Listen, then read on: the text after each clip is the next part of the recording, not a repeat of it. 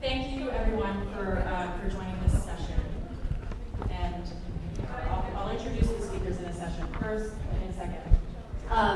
First, let me introduce myself. My name is Lindsay Clinton. I'm a director at Sustainability in New York.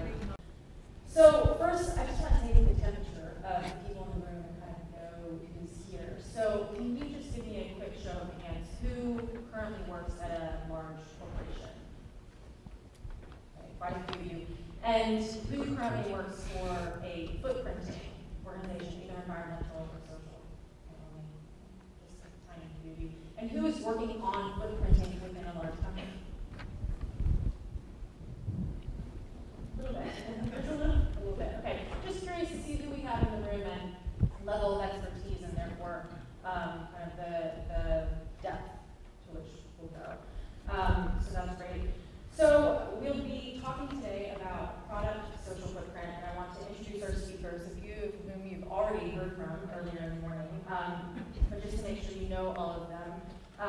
On my far left, we have Joao Fontes, who's a consultant at Cray, who focuses on the human element in sustainability issues, and he'll really be walking us through the methodology for this social footprinting tool today.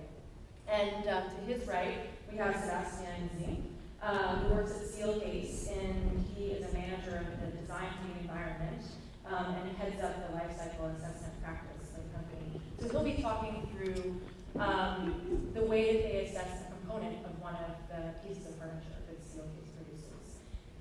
And then to his right, we have Charles Duclos from L'Oreal. And Charles established the L'Oreal Sustainability Program, Sharing Beauty with All, and develops tools to help achieve L'Oreal's goals. So you heard a little bit about Charles' involvement in the tool earlier, and he kind of had me on the edge of my seat wanting to know more about those Body Shop products and the results from the tool. So he'll tell us more about that and his involvement. And then finally we have Dirk Westay from BASF, who you heard a lot from earlier, but he is responsible for BASF's sustainability strategy and its implementation. And so he will talk about how this tool can be used for decision making.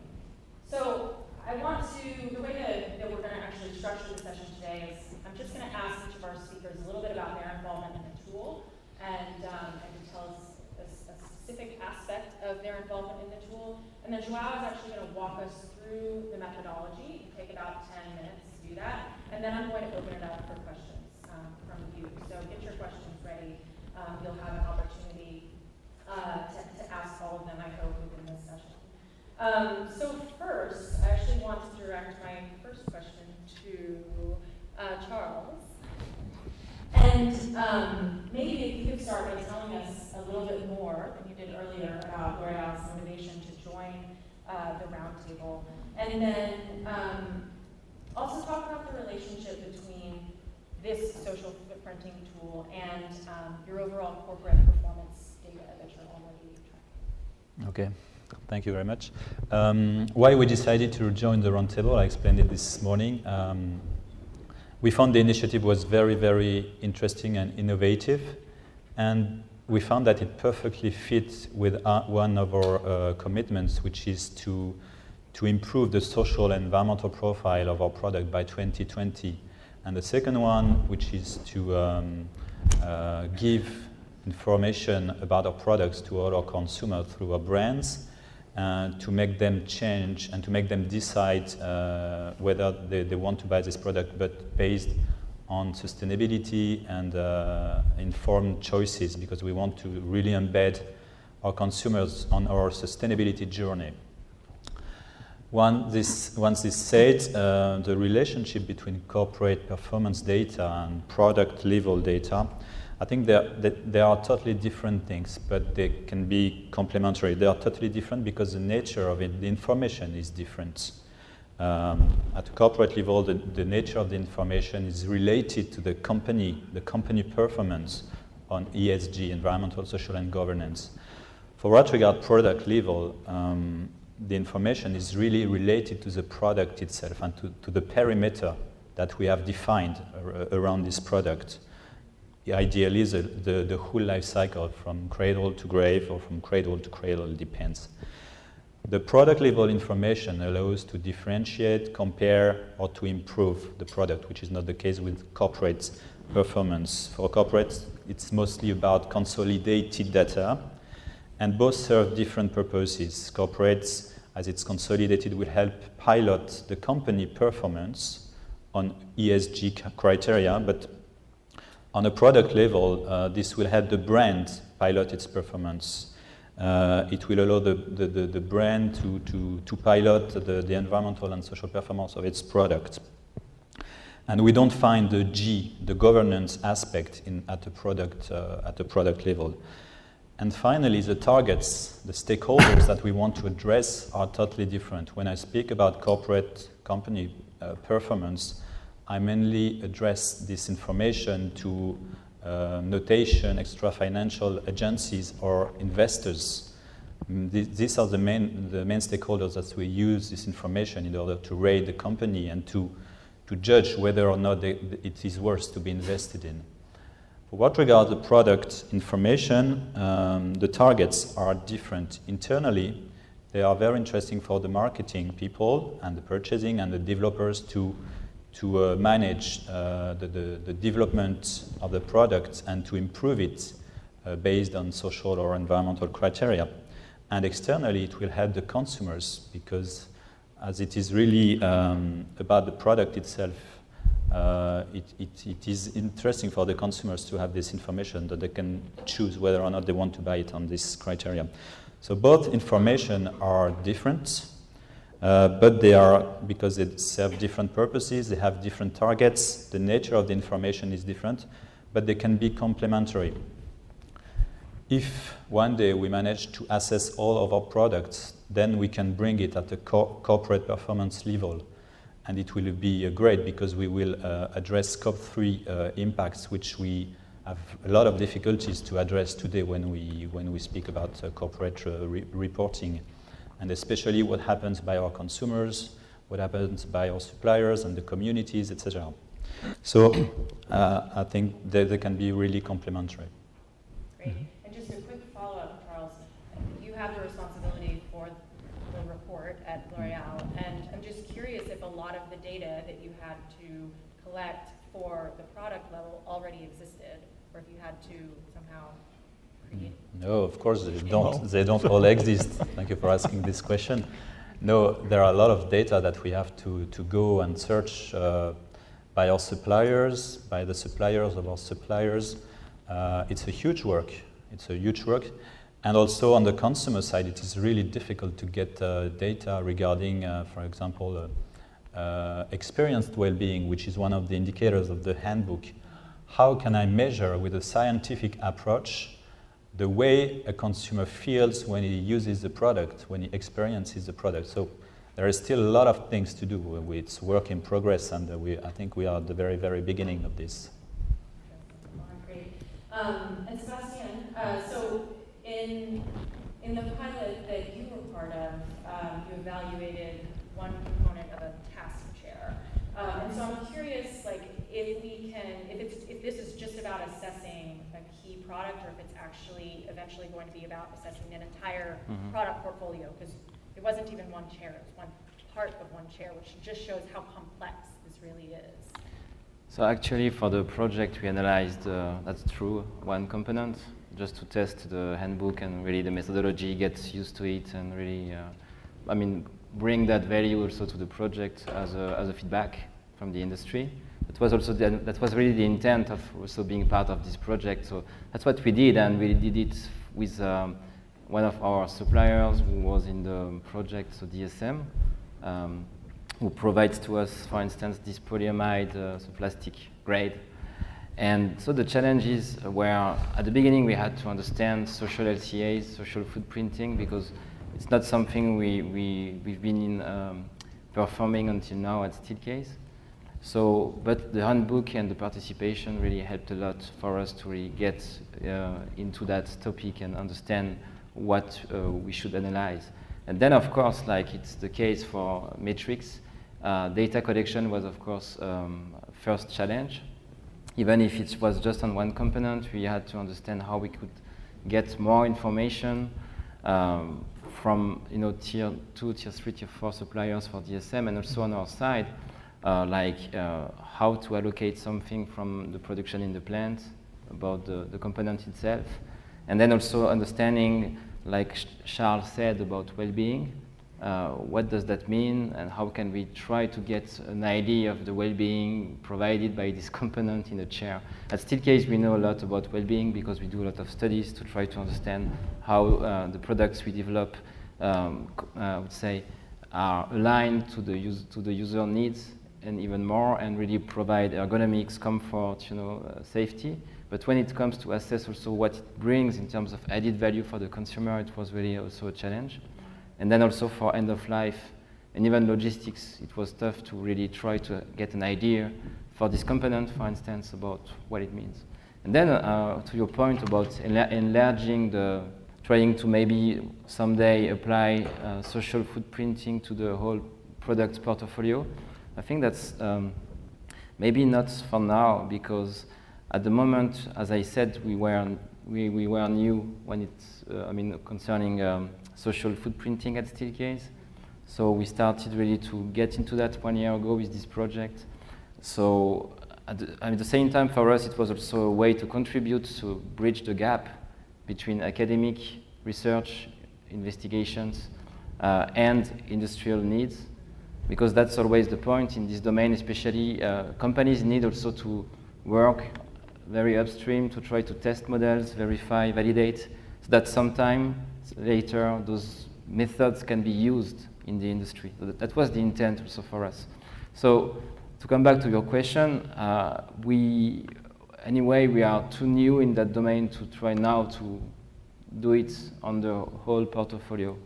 So like we did 10 years ago, about 10 years ago for LCA, so environmental footprinting, when we started to do that, we did it on first pilots, on products, new products development projects, just some of them, just to try to get used to it, try to see what we needed to do to implement that, what we needed to do in terms of efficiency, optimization, to use it, data collection, and so on and so on.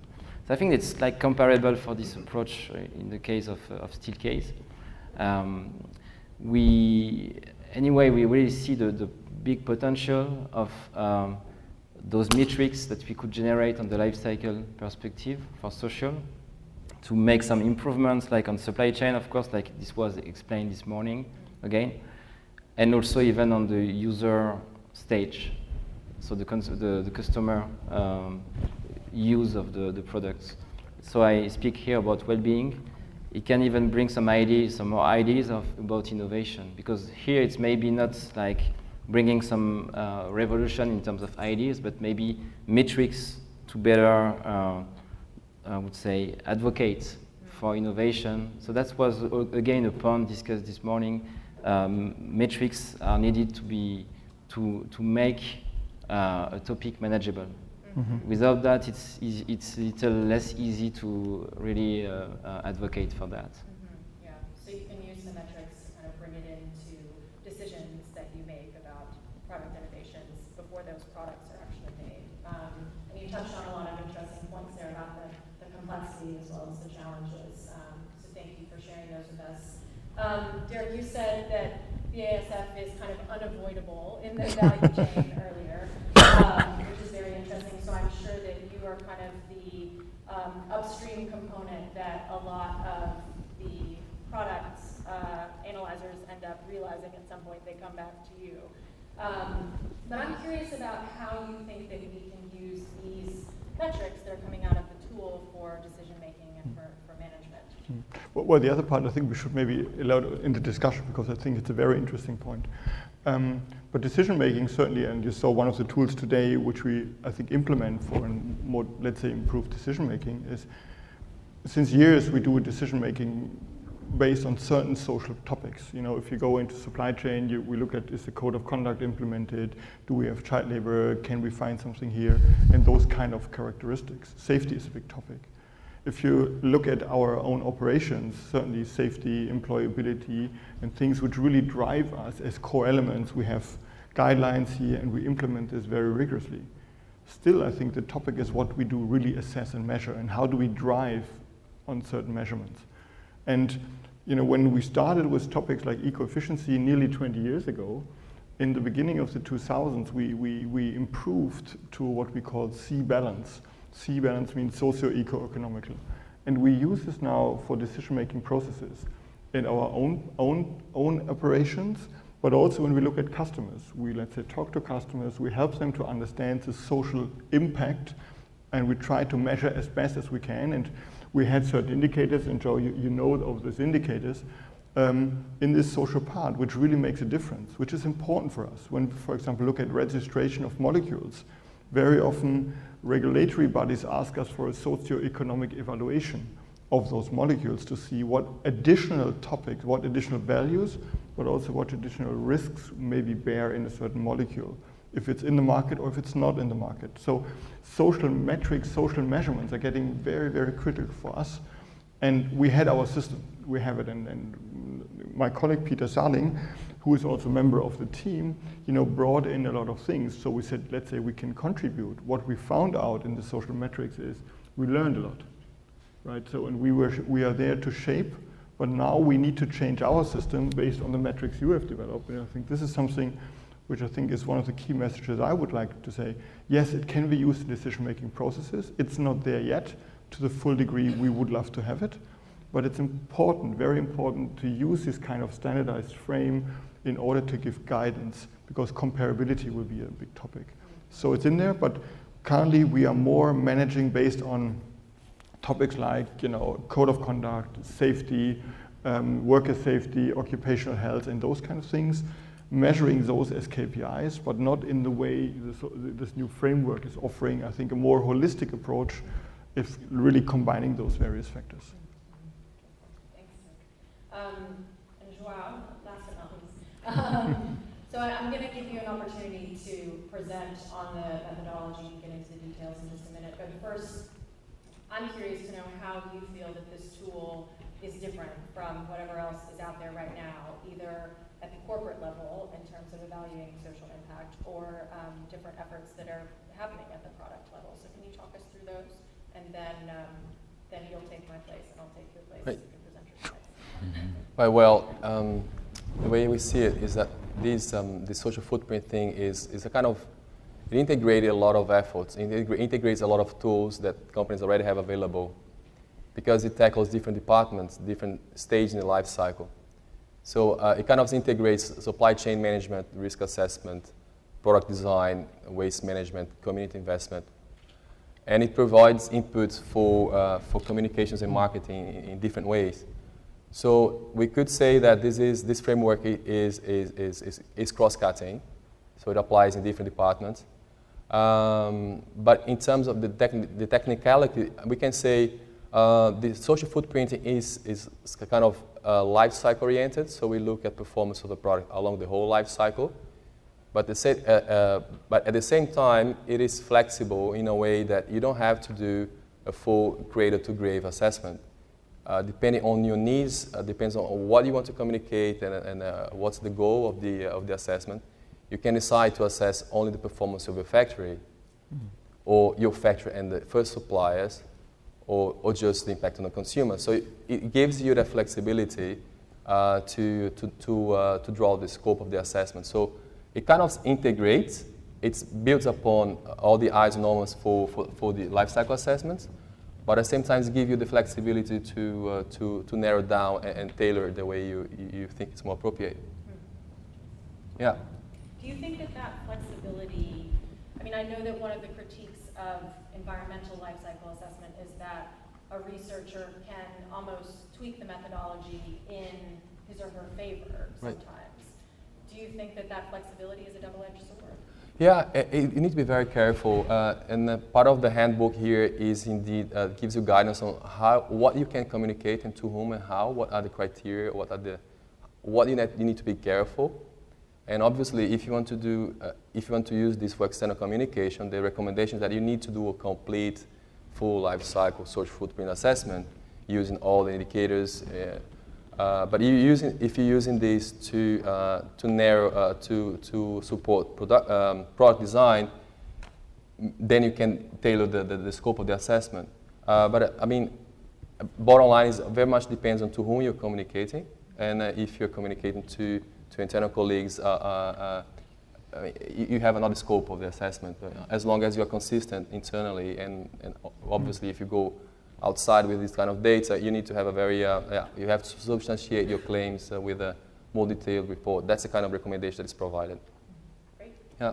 So it would be lovely if you would walk us All right. through. Okay. Right. So now we have the opportunity here to share a little bit more insights on the methodology itself, on how do you put the numbers together at the end. So we're going from starting from a general concept of footprinting, but I want to show a little bit more what is the methodology that is proposed in the handbook. What's the steps?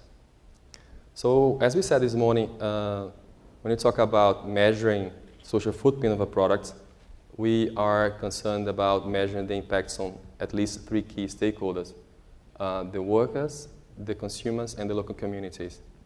And what the handbook provides is indeed a list of topics. And as we said, these topics, we have here a list of 19 topics, which is based on research and also based on what these people are doing in their companies. We end up with this list 19, and what we say here, this is not a sacred document. And obviously, you may have all the impacts that you may want to assess as well, so you can always put on top. As long as you are consistent in your internal organization, if you use the same type of indicators, that's fine. You also notice here that for the consumers there are only 2 topics, because we are very careful to choose topics that were cross-cutting. Obviously, you can think about mobility, connectivity, that may be applicable to BMW, but there's nothing to do with L'Oreal, for instance. So the topics they are here, they were, when you do the pilots, we confirm that these topics are applicable to at least the sectors that are participating in the roundtable. So what the handbook provides is this list of topics, and for every topic, it also recommends performance indicators. And for every performance indicator, we provide also a reference for you to compare with, which I'm going to show you in a minute. So the methodology to calculate the social footprint of a product is essentially, for those who are familiar with life cycle assessments, very much based on life cycle assessment, the methodology for environmental life cycle assessment. So we start with the goal and scope here, and what I mean by the goal is you clearly define why you're doing this. You're doing this because you want to engage your suppliers, or you want to do this because you want to substantiate your claims in external communication, B2C. So be very, very clear, because depending on the goal, you need to be careful here, and there. So that's the start point. And the scope, as I just said, I mean, you define to start with which stages of the life cycle you're going to include in your assessment. And from there, which of the performance indicators specifically you're going to use. And then the next stage is data collection. Oh, it's horrible, isn't it? I mean, it's painful, it takes time, it's expensive, it consumes, I mean, all my resources and my energy and my willingness to assess. But it's necessary. It's like when you go out for dinner with your kids and you say, you first have to eat your broccoli before you get your ice cream. So you don't get any assessment without data, do you? So that's part of the job here. And it's confirmed with the pilots that this is the most time-consuming stage of the assessments. But it's necessary. And we think that the more you do it, the more you have data that you can reuse. If you're doing it for the first time with the list of suppliers, for example, if you don't have that data yet, you need to send that questionnaire. But you probably can reuse it if you use the same product category, if you're doing assessment in the same category later in the year. So, but the first year, the first round, they are challenging. And then the third stage of the methodology is what we call referencing. And referencing is kind of the soul of the whole methodology. Is that where where things start making sense. And I'm going to explain you. So before we talk about referencing, we just need to understand that when you do social footprint, as opposed to environment footprint, you not only have quantitative data, but you also have qualitative data. And that's the part of the technical challenge here. How can I translate text, statement, policies, whatsoever to numbers? And then in the referencing stage of the methodology, what happens is that it gives the practitioner the choice to do either do referencing following a quantitative approach, or you do it following a scales-based approach. If you choose to go quantitative, obviously you just have quantitative data. The handbook provides you with reference values, what we call, so like benchmark values, so you can compare with. And if you choose to go scales-based, means you're going to use both quantitative and qualitative data. You're going to use the reference scales. They're also provided in the handbook. So this is the third step of the methodology. And what I'm going to do now, I'm going to give you 3 examples of referencing, picking 3 topics, like training education for the workers, health and safety for consumers, and employment on the communities. Right, so for training education, the reference value that the handbook proposes is that for the performance indicator, number of hours of training during the reporting period is 1. So what does it mean?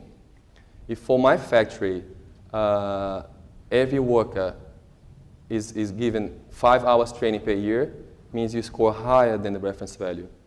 Otherwise, you score equal or below the reference value. So that's what we mean with the reference value. And then if you go do a scales-based assessment, you have a 5-point scale, so you can compare. So where are you in this context? So the 0 level, in this case for training education, we say between 50 and 75% of my workers are trained occasionally. So you can score higher or lower than that reference value. That means, as you can see here, this also gives the opportunity to the companies also outperform. So we're kind of stretching the bar here and making that possible and making that also making that reflect in the assessment. So in some areas where you go beyond compliance norms, and if you outperform, that will be reflected in the assessment because you're going to be attributed with a +1 or +2, as opposed to just setting a bar that limits the level of performance to the level of compliance. Now here, what we did, we stretched the bar a little bit and saying, if you outperform, great. This has to become visible. Another example here for health and safety, we have 2 performance indicators, and there is 1 reference value for each one of those. So for the number of certifications, one thing that I want to comment, let me just go back. As you can see here, there's a lot of subjectivity in the assessment, like what is occasionally, what's periodically. And we were very careful in the handbook. We also provide language for this. So there is glossary. We try to check if everything was clear enough. So you can always refer to the glossary, and then you have at least something that you can use as language. So for health and safety on the consumer, so the performance indicators proposed are the number of certifications or claims regarding that, telling that the product contributes to a better health or more safety, and the number of complaints regarding health and safety. And the reference values here are 1 and 0 respectively. So again, you compare your data to these reference values and score higher or lower or equal. And this is the reference scale for health and safety. So the 0 level here, you say if the product does not reduce risks, but there is a procedure in place in the event of recall, 0. If the product improves health or safety, +2. If the product increases risk of disease or accidents, -2. So you have, like, again, a scale to compare your data against, and then you attribute that a score. The last example that we're going to say here is for employment on the community level. Two performance indicators proposed: the number of new jobs created and number of jobs lost with reference values. And for if you use the scale-based approach, you have again a 5-point scale where you're going to compare against. Why 2%? Why is talking about 2% and not 5% or 10%? This was also part of discussion during the development of the handbook. And this was something that the group thought it was reasonable or makes sense. So there were loads of discussion again when we're developing these scales and reference values. And we are very happy because everything regarding the communities, we work very close with the United Nations Development Program, so they helped us shaping the performance indicators and the reference scales. And regarding the workers, we work very close with the Social Accountability International. So some of you may know SA 8000, the Certificate for Corporate Responsibility. So we are close to those people as well. And between the phase 1 and phase 2 of the roundtable, we also did an external consultation where we consult organizations including the ILO, the OECD, the World Business Council for Sustainable Development, but also researchers in different universities, including in California and Berlin, etc. So we collect all those input, and that's why that explains why we spent some time to develop this handbook. Right. So going back to the methodology, this was the third step of the methodology. Once you've been through that, then you can start putting numbers together. Because here you're still at the performance indicator level, but you can sum the performance indicators throughout the life cycle of the product, or the stage of the life cycle, and then you have social tops score.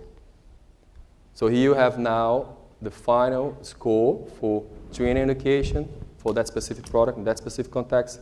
You have a score for experienced well-being, you have a score for access to community resources, etc., etc. So that's where we are now. And from there, you can still aggregate again, and you can have, starting from 19 scores, here you have 3 scores, one for workers, one for consumers, one for communities, and you can aggregate again and have a total social footprint score, right?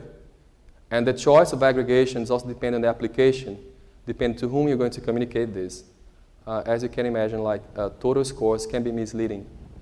And part of the tool that we use during the pilots, as I'm going to show you, we use traffic lights. So if you aggregate, you still have these greens and reds and yellows beside, so you can see you have a number, but you don't miss the details. And 2 steps here, weighing. The methodology also supports weighing, although the handbook does not provide any weighing factors. So it's up for the companies to decide where they're going to weigh.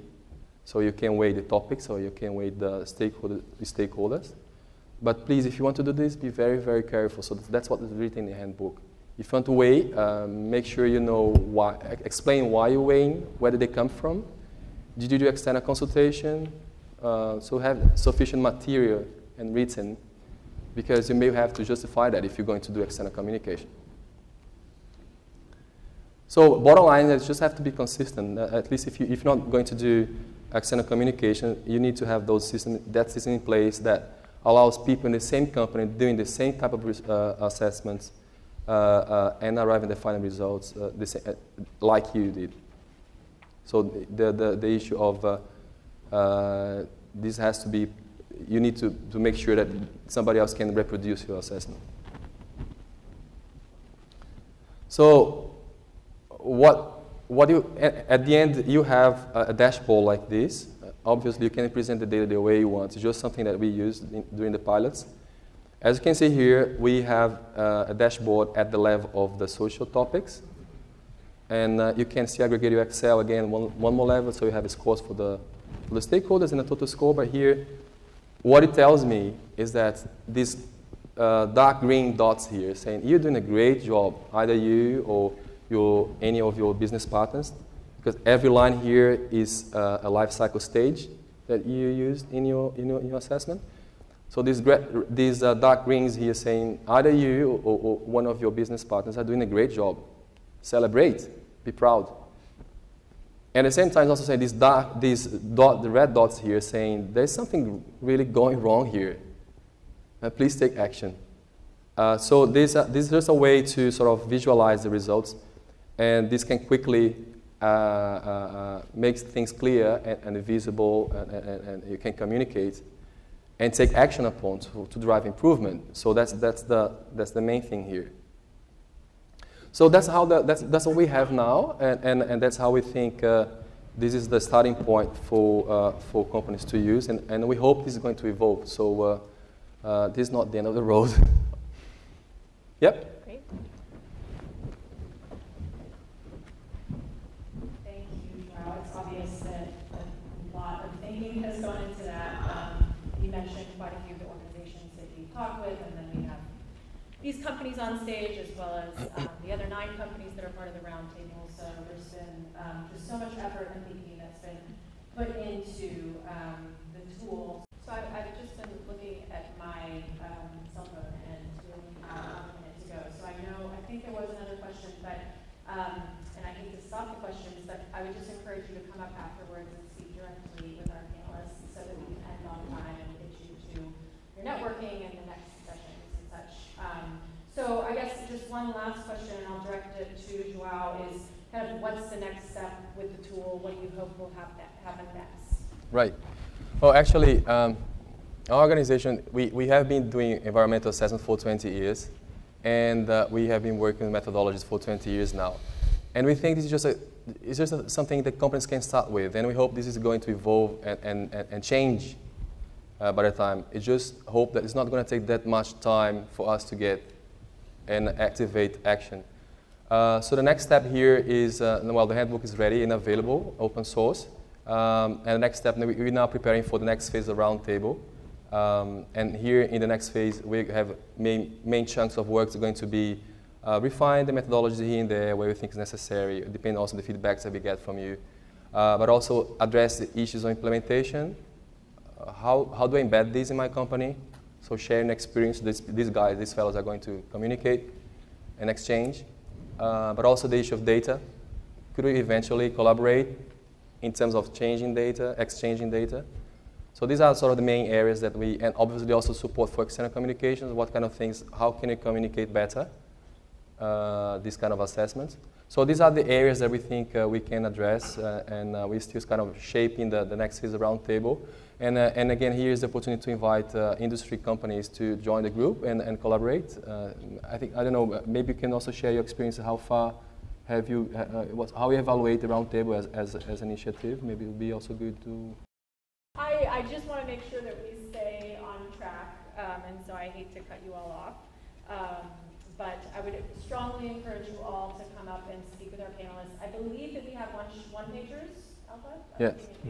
We have one-pagers so that you can learn more about the tool, and as Joao said, you can download the tool, the handbook, and it's incredibly detailed and incredibly helpful in terms of actually understanding the methodology. So thank you to all the panelists. I'm really sorry to cut you off. No problem. And